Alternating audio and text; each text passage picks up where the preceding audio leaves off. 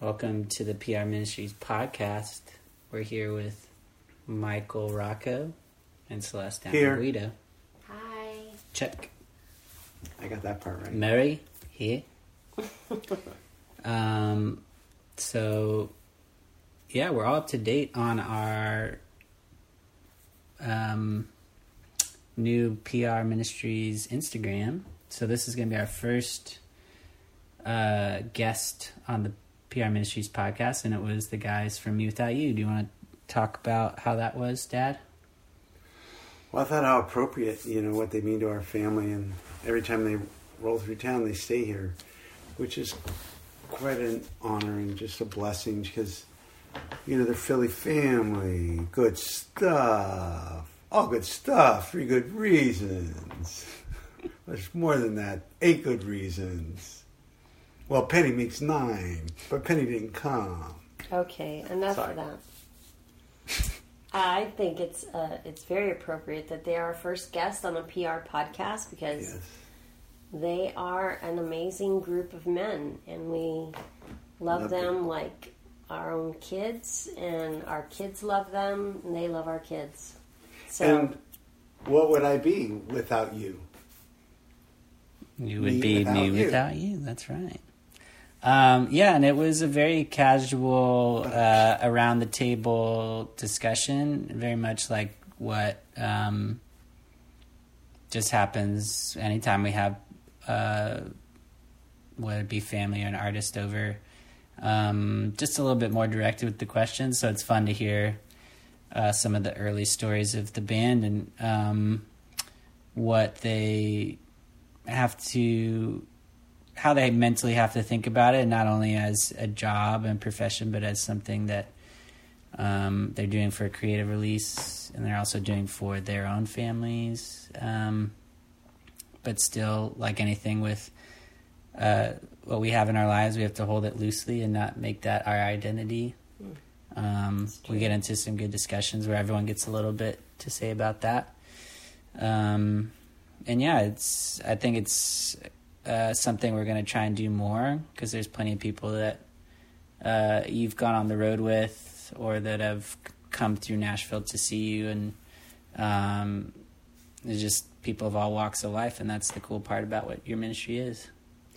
Yeah, I think what's cool is in the interview you did a great job of asking pertinent questions, and one of which is just about their background, which I didn't know some of the background. I thought that was really cool to hear the history of the band, and maybe everyone else knows it, but I was really encouraged and to hear each one of their insights and Beaver's insight about coming to our home and what to expect. And I think what was addressed spiritually about the platform and was really powerful, their insights about being family members, because when we met them, they were all single, none of them were married.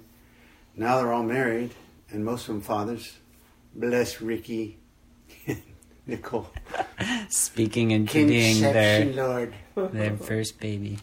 I think what's special about them is that it's just a given that they belong to us and the family unit. They do our laundry when they get here. We eat a bunch of food around the table. We laugh. Yeah, you went through 24 eggs at least? Oh, yeah. And that's not for my non-vegan family. The vegans don't even eat the eggs. So yeah. Mom knows everything, diet and taste preference for those guys. She's got to be really flexible. As Ruth Graham said, in her life she has to be very flexible. You would call her a loose woman. That's a quote from Ruth Graham. Got to be real flexible in this ministry. Yeah, I mean, you kind of just have to... Like Mike was saying, you text as soon as the dates get put up and say, okay, when do I need to have breakfast ready? Or is it a lunch visit? Or is it a 2 a.m. the driveway dinner visit? Like when you were in Chicago. I'm thinking about the time we drove up to Chicago, and sometimes we get a heads up, sometimes you don't. But Mom's done a real good job of doing an advance work. So I see her on tour. Mm-hmm. What day is Nashville? And we know better. But when you were going for your orientation of Chicago, seeing if that's the school you wanted to go to, we got a call as we drove up. And so when are you going to be there? Well, we're actually rolling in a couple hours. I said, well, knock on our neighbor's door, the Curlins, and they'll open the house for you. Yeah. They came at that point with 13 and Penny. And left this house spotless and really, they're just family, man. They really are family. And so it was really cool to be with them and have that interview with them. So yeah, and it was, that's valuable time that they have to rest when they don't have to be at sound check. But then they put on an amazing show that night. I think that was the most intense version of Rainbow Signs I've ever seen. It was one of the ones I prepped Mom for when we were watching it. Mm. And then you got good time with Ricky's wife. Yeah. Just the guys as, they're getting ready to go on to the last show in Chattanooga, I think, right? That was the last one. Yeah, and then they introduced it was Birmingham, then Chattanooga. I didn't know who he was, Dave? Yeah, Dave Bazan from Pedro the Lion. They were touring with him. Guy. Yeah. We talked a lot about painting grief on the bus. It was good. But really, thank you for doing this, Michael. I just want to say for anyone who's listening, it's neat. We have a thing in the ministry called Timothy Training. And what we have believed from the beginning is the greatest missionaries you'll ever raise are in the four walls of your own home. And we never have tried to force our kids anywhere which way to go, but we really believe every one of them is creative, can do anything. And so to see how you've thank you very much, helped us with this, and you and Mary Beth and the pictures she took and the photos, are those going to be available that they'll be able to see? Yeah, we're going to put up some photos with this. A great segue, because as soon as we did our last podcast to catch up, we started the Instagram. So it's at PRM Podcast.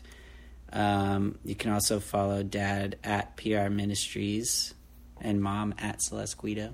A lot of pictures of grandbabies. So yeah, we'll get a lot of pictures of grandbabies, a lot of pictures of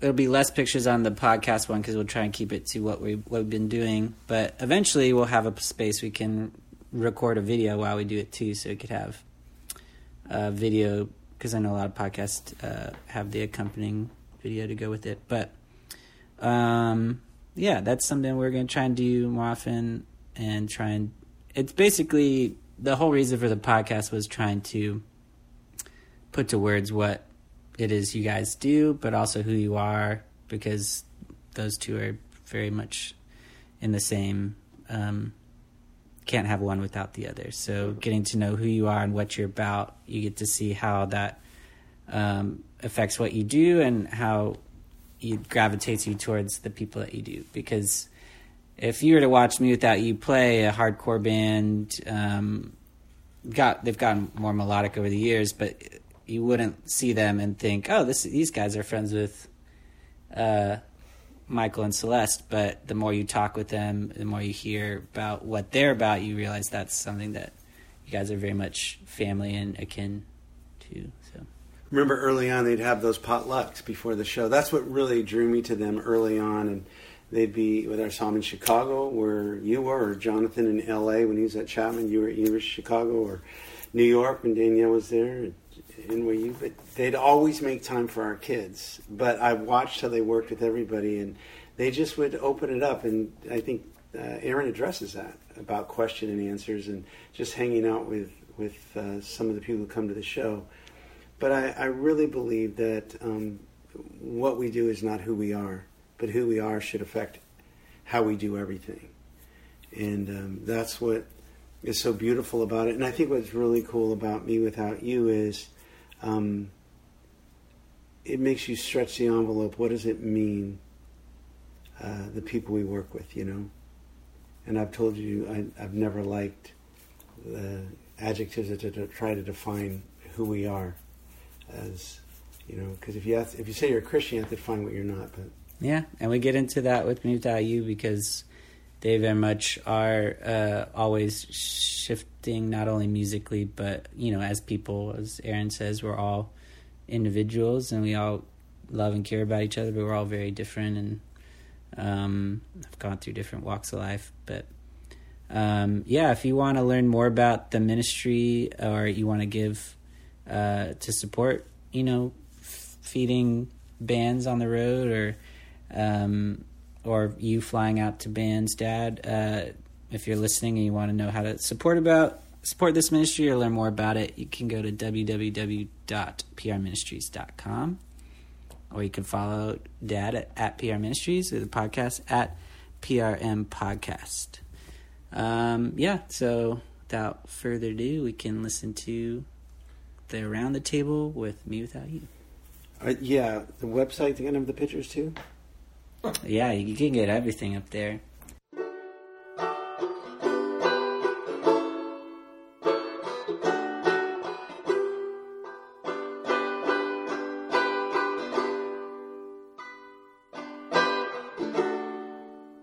So we speak about a God that I know less of every day, except one thing.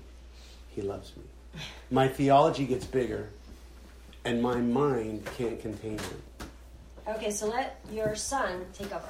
Okay. Well, I guess a good place to start is how did you guys all meet? Because obviously, got Aaron and Mike are brothers. You guys met pretty early on. Lost touch. Yeah. Everyone getting close. Feel free to restart.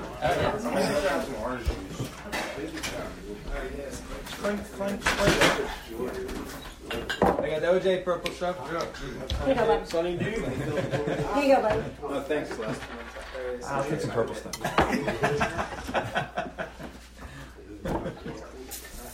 So, did you guys meet in high school? Or Where later did we on? meet again? Yeah, exactly. Yeah, Mike and I are brothers, and then Greg, we met in high school. I met Mike in middle school, And but then Aaron in high school. Yeah. Ricky, I basically met through the band, and I haven't met this guy yet. I was Ricky's gardener. I met them when I was a senior in high school, and they were all older than I was. Okay. Through a mutual young friend. Yeah, I'm the pup. Still a point of pride for me. I'm the youngest in the band. 38. 38. Yeah. Yeah. But yeah, I met these guys through a mutual friend. I knew of them before I even met them. We were legends. They were the kind of flamboyant crew. Aaron colored his hair frequently, would bump into him at record shops or freak. Dunkin' Donuts. They were skaters. Yeah. Always filming at the Dunkin' Donuts. That's a thing, right? Oh, yeah. Even my sister knew you guys. Yeah. They like the... Make documentaries with like the people working there. Oh, really? Yeah. And they let you film in there? Probably a little exploited. Looking back. Yeah. Mostly just outside making movies. Yeah. Nice. Yeah. And Get our so own stunts. you met all these guys through playing. Yeah. How much did you guys practice before your first show? I don't know. Maybe a few times. It wasn't much. Our first show, we played 2 songs. Okay. So it's like as long as it took us to learn 2 songs. Yeah, the first show was me, Mike, and Aaron. We just wanted to play as quick as we could. Mm-hmm. So actually Everybody played... there wanted to 2 shows in one day was our debut Yeah, we did a tour of Delta. Where was the second show? at your coffee shop. Oh, my God. Right, by like the plexiglass. Oh, plexiglass drums. Can you guys not play it too loud? Because I was friends with these guys early on, but I wasn't in the first iteration of this band. I wanted nothing to do with the first iteration of this band. Not that I was asked, but it was like we had a band, and then like it was like this kind of jokey, super heavy thing, and I was happy to support it, but I wasn't a part of it, but I was around. So yeah, one of the first shows, I guess, the first day was at my church would have this coffee house called Jehovah Java. Oh my gosh, Jehovah Java, that's so I was like, yeah, I'll get my friend's band to play. that was Beeb's idea. He was. I'm learning a lot. It's fun. I mean, just interviewing my dad, who I grew up with. It's fun to sit down and ask like where things started, and I've learned so much. My dad, when he met my mom, was going to see a mime. Like he had a friend who studied under this guy from France who was like really good, but I never knew that part of the story. Like he was going to visit his friend in New York. That was his excuse, but he really was going to go see my mom. I guess he had moved out there. And the first iteration of the band, you guys were hardcore, right? Kind of like, yeah, buttheads. Yeah. I remember getting a call from a friend when like more and more people were joining, and the message left on my parents' answering machine was, "The monster's forming." And I was like, oh. I think there was like a dream to be like Slipknot, have like 12 dudes. That was like one part of the dream. Oh, someone's dream. Someone's dream, yeah. I'm still stuck on Jehovah Jireh. Yeah. I'm still there. All right, keep going. But yeah, we played a few shows. We got signed probably under our 12th show, maybe. It was like fast. It wasn't signed. Everything changed when we got signed. Right. But getting a real, after like our 4th show, somebody's like, "Hey, we'll put out an EP and pay for it." And then after like our 10th show, it was like, "Hey, do you want to record? Tooth and Nail." That kind of happened. Was that Chad Johnson who saw you? No, it was Adam, Yeah. and then Greg. Adam McKinnon and Greg Patterson. Greg Patterson. Right. Yeah. Oh, they just happened to see us at like a generator. The operation was playing Cornerstone, and I just got in the van, and we like had gear and played on like a crappy side stage. Mm-hmm. And then it was like, oh, cool. Yeah, we'll make a record. That's basically like how fast it happened. And when you guys started playing together, was it more just like the catharsis of playing hard and fast, or was it like you guys thought this was going to be what you're doing? This was a side project in my world. Yeah. The operation was my band that was that was gonna, have a shot at the dream or whatever, and then it was just something we would do as a way to kind of just switch it up and explore different sounds and things that we would never do with Greg's band, and sometimes that was cool. Sometimes it was like there's a reason why we wouldn't do it with Greg's band, because it's like not good, But we just had. But the cool thing was there was really like I think when you threw Aaron on vocals, it was almost just like, well, this could just go anywhere. Like, this could be something really special. I'd say Ricky as the drummer was what made it go anywhere. Yeah, but back to what you said, even like recording like our second record, I didn't think I'd be doing this 20 years later. Mm-hmm. So that was never like the dream, I don't think, to have like a long sustained thing where you kind of travel and play every night and like that. I don't know. I pretty much thought we were done after every album we made, even 4 years ago. So it just like somehow just keeps going. Yeah, it wasn't very long into like the first album cycle where I realized like this thing just could end at any minute. And, the European tour. Yep. And there was just that turning point in my sort of perspective of everything, where you just kept yourself grateful for whatever you got to do so far, and tomorrow is never promised. This business is just that way. So that's been cool to think about. Like, if you would have told me, geez, you're gonna go on. I remember we had this meeting with this guy who wanted to manage us, and he said, "Yeah, we're gonna just do this 10 years from now. You guys are gonna be looking back at your career, and And I thought, man, we're gonna make it 10 years. And now since that point, it's been like 15 years. Wow. You know what I mean? Mm-hmm. And I didn't think we would make it 10, and yeah, I mean, it's kind of an insane thing that has happened here. Well, you did write. You signed my high school yearbook saying, "Because me and Mike were in our first band together in high school called Nothing to Lose." Steve, Nothing to Lose. Oh yeah, Jehovah, I'm still there. You did write. I'll see you in a couple years on our first East Coast tour. Beast. So you were, you were. I was Formula master. Yeah. Calling it. That's true. The East Coast of Darby. Yeah, no, the Delaware guy. It was like Aston. Yeah.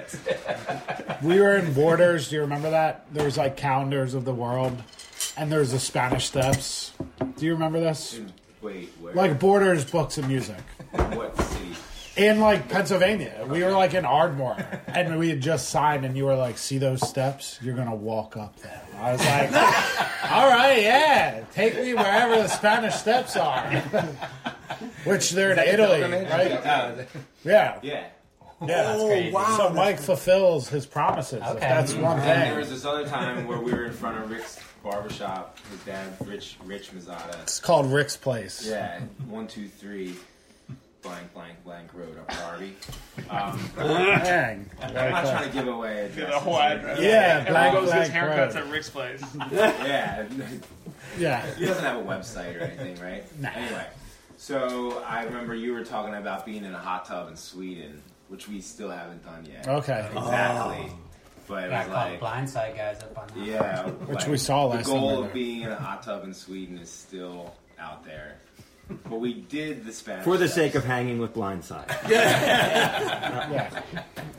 Oh man, if that happens, we'll do a podcast from the hot tub. That'd be good. Broadcasting live and underwater. From a hot tub in Sweden. The Swedish hot tub. My take of Sweden is you look at everybody and they look like they're runway models. They're just the kindest people. I've never had any weird thing happen there. I just really enjoyed Sweden. But Yeah, that's my first memory of you guys. Was at the Muse, underneath the interstate, playing with Blindside Yep. and the Kick.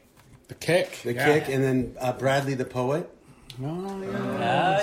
Yeah. And remember, they called the fire department, made everybody get out, Get out of the venue. and they said it was overcrowded. The fire captain, they woke up, got him out of bed. He came and goes, "Okay, everybody went back in, and you guys finished the show." And I was like, "What? Nothing happened." You got me up for this. Yeah, right. But it was a powerful night that night. I think, yeah, and if someone has only listened to Me Without You and hasn't seen you live, then they don't really quite get what the full vision is. Because I think, one, seeing Aaron run around the stage, two, In a Speedo. Prince. seeing Ricky lick the drumsticks, Yes. and then Which I'm still. I haven't licked in a couple years. Oh, okay. It has to be a special, maybe in your honor. But you guys as a unit is very much like it's a very unique experience. But how do you feel like first EP to now, how you got to where Can I just say on that note, the quote for the farewell tour is, "If you haven't seen him live, you've never heard him." that'll be Who said anything about a farewell tour? Yeah. No, you said that. I said, I tell everybody. I said, So it's released after they said, "Oh yeah, I've heard a couple of Me Without You." I said, then you've never heard him. If you've never seen him live, You're you've never mixing up the sense of vision with hearing, you know? They're two different senses. No. You can't. I'm You can confused. listen to anything, but to fully capture the experience, You a need live to see experience. Hey, why do people go to live shows? I just Yeah, want to remind I you wonder that we're that. recording a podcast. Oh, sorry. Oh, so I can't go X on this Nobody one? can Oh, see this.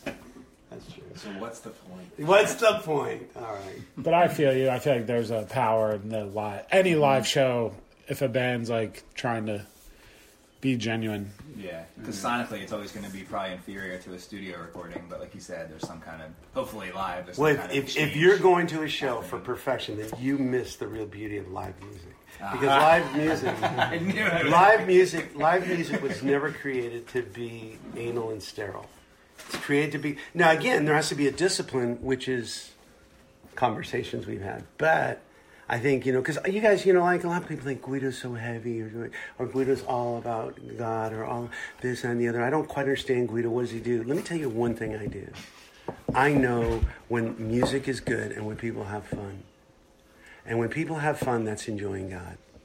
Listen, God said that all these studies of who is God and what is God, it comes down to knowing Him and enjoying Him completely.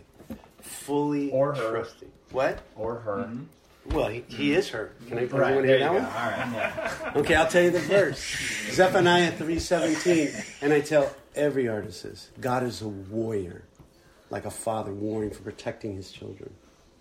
He comforts us with his love, the nurturing mother heart of God. And he sings songs over us. This is Zephaniah declaring who God is.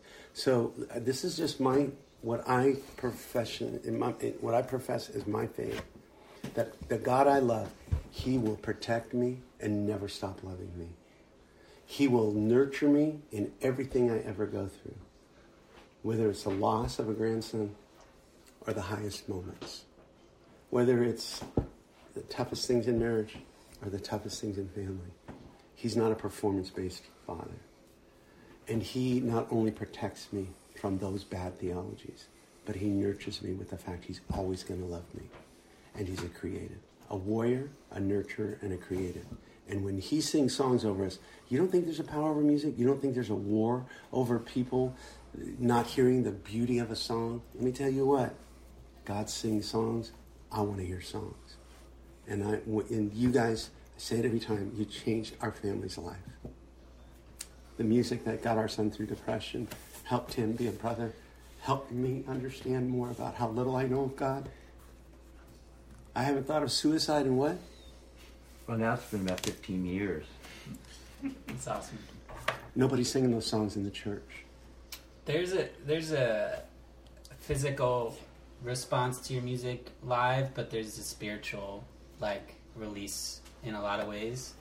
That when there's a darkness, somehow getting in that mosh pit or jumping off the stage or screaming out these words that you listen to and you relate to, there's a release to it. And that might not have been what you guys got into it for, but a lot of people that follow you, that's what they really value. And so for you on stage and you see someone yelling and screaming the words that you wrote and collectively the music that you guys put together, how does that, in the moment, do you think about that? Or is it, because I know you guys have played probably thousands of shows.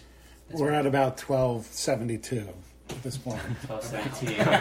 Give or take. From the guy who writes out the set. Give or take. There's two aspects of that. There's you're playing a show and you're seeing people enjoy it and all the things you just said are happening. And then the other night we play a show and the crowd is doesn't even clap when we come out, and you have to work for it. Mm-hmm. And by the middle of it, they're rocking with you and vibe. But it took 6 songs, and Carbro, it legit took 6 or 7 songs to get people to do this. So it's not always. I think I like both aspects of it. I love rolling in and people are really engaged with the lyrics and the music, and they're they know what's coming. And then I also like when it's who are these guys? And then you have to re-establish yourself and be oh yeah, it's not a given that everybody appreciates what we do. It reminds me of the old days when we'd go out and we were first to 4 and people hated it. It's no, you're gonna take away something from this. I'm gonna lick a drumstick. If the plane's going down, just spit out a drumstick. Just lick it. That's and at least got 5 people in. Yeah, no, but there's a lot of little things, and there's elements of you don't. Me personally, now I try not to rely on tricks that I know will make people react. Where that was a thing for a while, if I do this, I can garner this kind of reaction. Now it's just every night before I go out and play, I try to strip it all and be whatever's going to happen, it's going to happen. I'm not going to do this head movement because I did it last night and it just will feel inauthentic to me. Personally, this is just my personal thing. Yeah. Well, I'm sorry to go off. Live music. I like playing live music. I like it because it brings you to people, and it's not just a moment in time on a record that's forever going to be the same thing. Mm-hmm. Can we also, I don't know if it's kind of about what you do, but also talk about what you guys are meant to us, I'm going to probably speak for everybody and say, the hospitality of your family has been such like a restorative healing oasis on tour. Yeah, definitely. And like, you guys are so attentive to our lives, and like, you come here and like you feel known and seen, and that feels like God to me, you know. So there's a reciprocal, you know, exchange. It's cool. You know, not that it's transactional, but I just mean that there's like, of course, you know, there's a lot of love that envelops us when we come here, and it's not taken for granted. Well, we appreciate you guys. One thing. The mind is a crazy thing. And we're trying to fit God in our mind, as Jonathan said. He said the problem with Christians, they have all the answers and no questions. Where's the wonder of God when you can fit him in your brain? This guy reminds me all the time about the wonder of God and, you know, the diversity. And, you know, my kids don't all believe like I believe. And I think that's nobody believes like you believe. Can you tell me what I believe? I don't know. That was good. Yeah, I went to, you know, I don't do really good at Christian events. Well, when the kids were little, you know, that's one of the things is I told my kids, you're not Christians. Mom goes, honey, they're 5 years old. You can't say that. He's not a Christian. I said, here's why. If you say you're a Christian, you have to define what you're not. But I'm fascinated by the man Jesus Christ, and I'm going to pursue the way he lived. I want to know more about his love. I want to know more about what he meant when he said, if you're my friend, follow me. I want to follow him. I'm not following a pastor. We're not following a church. We don't go to church. I was just with a guy who works with the Yankees, and he's... his point was, Guido, I don't have time to go to church when I come home. He said, I'm so effing beat up. He says, you keep it real and you keep it raw. You come to me and we don't have to turn around and greet somebody. He goes, you know, I remember that when as a Catholic, you turn around and shake a hand. He goes, nothing offensive in it. I understand that. But for me, I'm around so much crap all day long. He says, when I come home, I just want to be with my family. I want to soak up the love of my children. I said, well, let me tell you what we do that might help. When I was gone 5 weeks, I said, when I came home, I didn't want to go to church. But if the kids wanted to go to church, I first remind them, we don't go to church. We are the church. Secondly, what I would do is say, hey, kids, what do you want to do? Want to go to the picnic? Go to Radnor Lake? So if we did, they would tell me, and we would go, and they would share their view of God and what they feel, or drop pictures, and we'd have communion. We'd bring grape juice and a gallon of wine. No, I'm kidding. It's crazy when they were little. Celeste says this all the time. She goes, we never even drank when the kids were little. Mm-hmm. You know, we never had alcohol in our house, and we never talked about it. We just never talked against it. Before we just, you know, we didn't talk about against faith. Yet I thought we were very, very liberating and free, but for them, it was probably legalistic because, you know, and so studying Muslim, studying Jew, studying whatever, I just want to know how to love better. And so for you guys, you do that well. I just want you to know that. And I say this all the time about the Me Without You family. You'll never leave it. You can be away for a while, but you'll never leave. There's one guy who did, maybe. But I'm just saying, you guys... There's a couple, but yes. No, I know what you mean. That's something that he plays with all the time. Well, I think that when Michael asked the question, I mean, I'm going to listen to this whole tape because I want to hear more of that backstory, which I've never heard. But to get back to being on a Christian label, though, that's a really interesting switch for you guys because I almost felt like because there's a time, Aaron, when you would have like a question and answer like before or after shows with people. It was never structured, you know. Basically, any time. I never even thought of it as a question and answer. I guess we just end up in these conversations, and if there's a bunch of people looking at me and asking me questions, then I fall into trying to answer them. Mm-hmm. So it became like this kind of back and forth thing between a group and me. Sometimes just before the show, sometimes after a show, sometimes if it was a festival we were playing there a couple days, it might be, you know, on a little stage off in a corner somewhere, not related to a show we're playing, but just an event of itself that if somebody who's running the stage asked me to do it. But it was always kind of an impromptu thing. I've never billed myself as that or scheduled something like that, other than like a day of or a moment of kind of thing. Yeah, and I feel like Bazan is a lot like that too, where he started off with Pedro the Lion and seeks a lot of things that are at a deep level, and then having expectations as a band is one thing, but then having expectations as like a Christian band, and then you go through your own faith journey, and you get to a place where a lot of people don't expect you to be. Like, there is some sort of dialogue that has to happen for a lot of people that are following you, but it's interesting to see when people engage like that, because David Bazan had those house shows, and like a lot of it's just asking faith questions, and I'm just like listening, like mind blown. But yeah, that's got to be a struggle for you, or at least like something hard to overcome if someone's expecting you guys to be a hardcore band for your entire lives, but then also like to have the faith thing attached to it. Yeah. Yeah, the trickiest part for me of that is that we're made up of 6 different people, really, and 7, 8. 7, 8. Yeah, depending on where you draw the boundaries, the band is definitely more than, my beliefs, and people characterize us according to our faith, or as dumpster divers, or as communitarians, or all these things that I've either attempted to embody or talk about, and that seems kind of unfair to all the other guys who either, who are just at all different places. Embodying the movie Animal House. Right.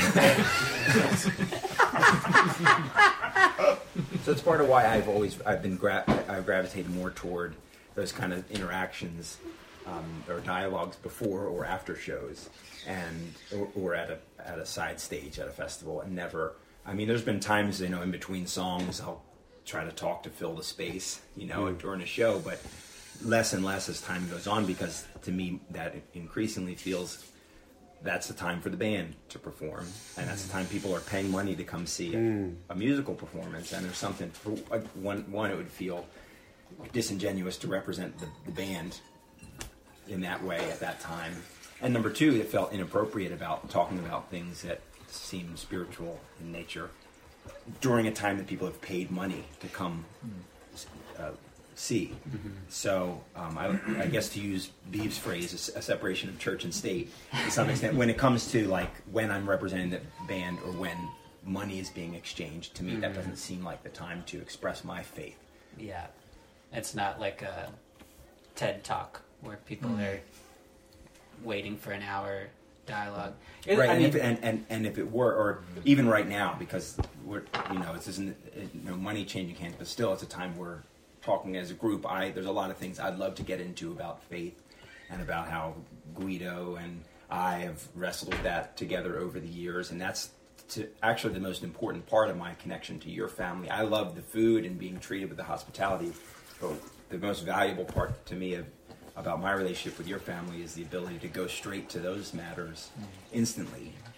Even though we have some differences in maybe how we view God, or we've all changed over the years, I don't have to feel like I have to have these kind of artificial conversations or surface level things. We can go straight to how we're really doing, what's most important to our lives, which, at least for me and Guido, I think we share this common fixation on God, and so we can go there immediately, right away.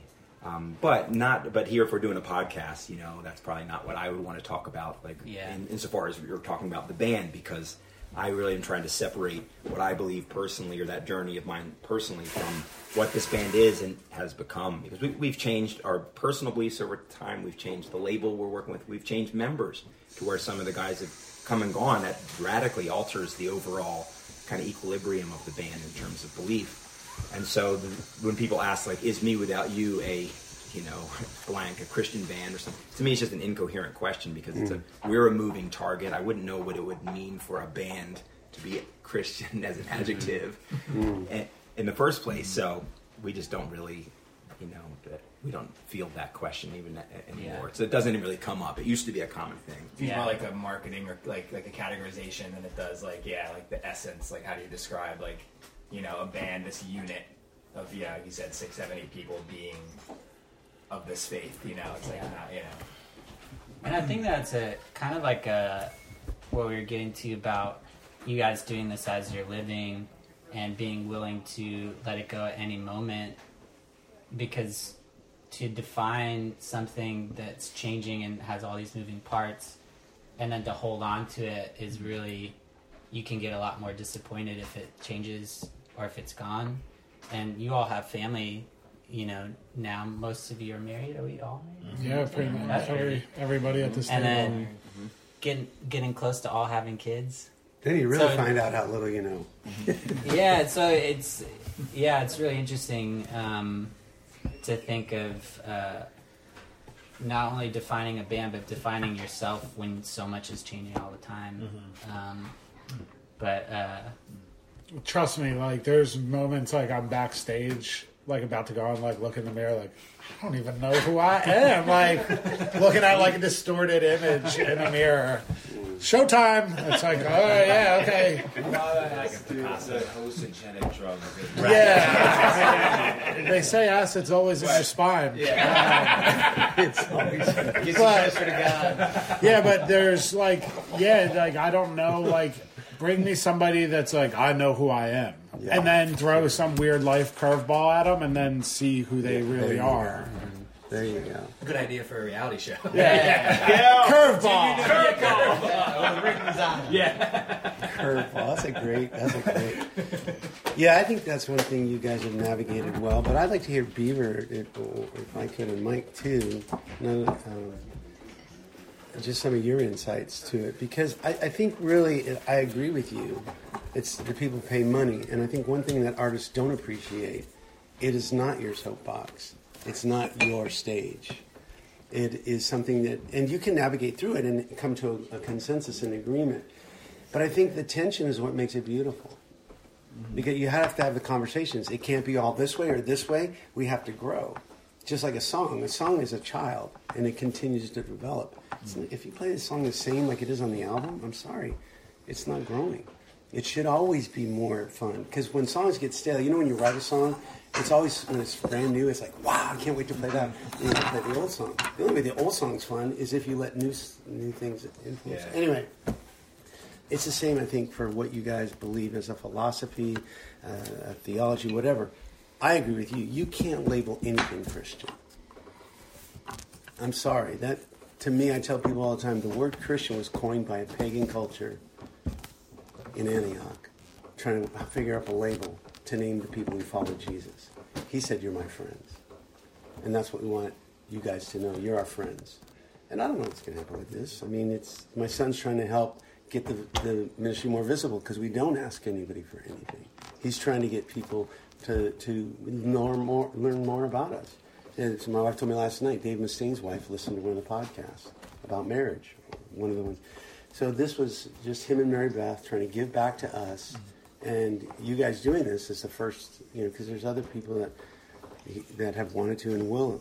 But it means a lot because you guys, I don't like when everybody agrees. I told my sons when they were young, I go, when Jonathan started a question or Michael a question, I go, I work with some guys that will agree with everything. I could have them pro-life and pro-choice in 5 minutes.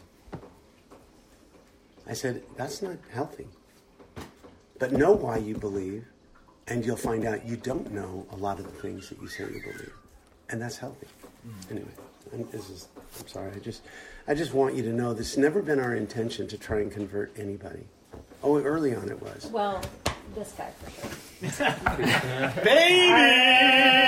I can't win, man. I just come, I try to smile, be happy. Come back married, come back pregnant. I thought for sure you were going to tell us you're pregnant. No. Not you, but your Labs, baby, if you're listening to this. Marley told me when she came on tour, so maybe that's what Labs is going to do. Actually, hey Mike, can you speak can I dip for 5? She's getting on a plane to come down here. Yeah. I want to get her before. Oh, definitely. Yeah. Go get her. Babe, yeah. They're giving us the whole house. Yeah. Find out she's pregnant. Every big that's good. Well, yeah, we can call it, but I appreciate you guys taking the time because this is your rest time, and we're excited to see you play tonight, and safe travels. Thanks. Back to Philly. Thank you so much. Yeah. Thank you. Mike, you want to get anything in there before we're done? Oh, I always feel awkward about being addressed as part of the band. I like that idea that like the band is like, oh, it's also your front of house, and it's your bus driver, and it's your ex-members, and it's in this crew. It is. It is. It is. This crew. It is. That's cool. That's 100%. Cool. So I was getting a little. And I just like to speak up unless I'm addressed directly. Well, because I feel like there's lots that I could say about the band. My experience with the band is very different than these guys. So I tend to focus a lot on email and spreadsheets and art direction and the things that are not fun necessarily. Christian spreadsheets? Christian spreadsheets, yeah. You have a running faith spreadsheet to see everyone's at? Christian Excel. Excel for Christ. So what % Christian are you feeling today? Yeah, exactly. What percent? Well, I gotta run down the spreadsheet, man. I gotta look at my averages. I will say about this house, just as a tiny tidbit, where, like, I was late to the party, obviously, like, of coming here and meeting you guys, and they always spoke so highly of this house and the experiences here. And my first couple times, there was some trepidation just because, I come from a pretty, like, Christian family, and I definitely, over the years, rejected that and for various reasons. And so there was an immediate warmth, for sure, that was very attractive to me. But, I was a little hesitant with and I feel like, over the past couple of years, went through some health stuff, and you were, like, incredible to me that whole period of time. And, like, through those years, a lot got formed of just, like, we had a lot of talks where I felt like I was kind of, like, untruthful with you of those first couple of years of being like, I walk in the light of the Lord, just, like, saying whatever I needed to like, kind of put that conversation to aside. Get you another vegan sausage. Exactly. Let's scramble eggs, please. But I think, like, what has changed about that is, it's not so much a faith thing or anything like fundamental like that, but it's understanding, realizing that, like, I don't need to walk on eggshells, that there's, like you kind of said before, that it's about community and and whether we call it God or whatever, it's kind of inconsequential to me. It doesn't matter. It's about, like, friendships and families and that's like a common thread that is, like, a beautiful thing, and that can be shared, and that's very real and authentic, and it doesn't matter what I label it or don't label it or whatever. It doesn't matter. It's just it's kind of beneath the real source of it, And so, awesome. So through the years, this has been a place of complete and utter, like, a love, and it's great. So Well, it took me a while, but I think what I would love to say is that you guys are family.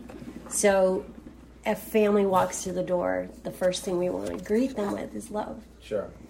And that this is a safe place, and I just feel like that's what a gift is when you guys come into town. You're a safe place for us. We're hopefully a safe place for you. Yeah, absolutely. And you guys have that's been what family is. Yeah, 100%. I feel that love from afar from you guys, just because I mean, you text me, Celeste, all the time. Like, you see the tour dates go up, and you're wait, when you coming to town? When you coming to town? Hey, you guys gonna stop it? We're gonna try to do it before when we're in Chicago.